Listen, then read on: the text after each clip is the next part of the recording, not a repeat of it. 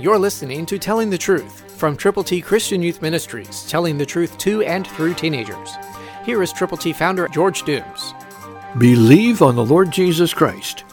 And when they had come into the house, they saw the young child with Mary his mother, and fell down and worshipped him. And when they had opened their treasures, they presented gifts to him, gold, frankincense, and myrrh. Matthew 2:11, New King James. The wise men were the first to give gifts to Jesus. And today, you can give people the opportunity to receive the greatest gift the world has ever been offered, the gift of God, eternal life, through Christ Jesus our Lord. We've put together God's ABCs, all Scripture, Romans 3:23, Romans 6:23, John 3:16, Romans 10:9 and 10, for you to give to people who need to know how to get to heaven.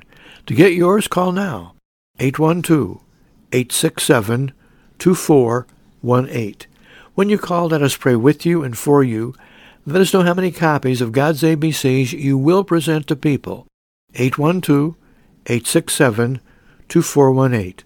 God's ABCs, His plan of salvation, the way to receive the gift of God, eternal life, available to you to give to folk for whom you care.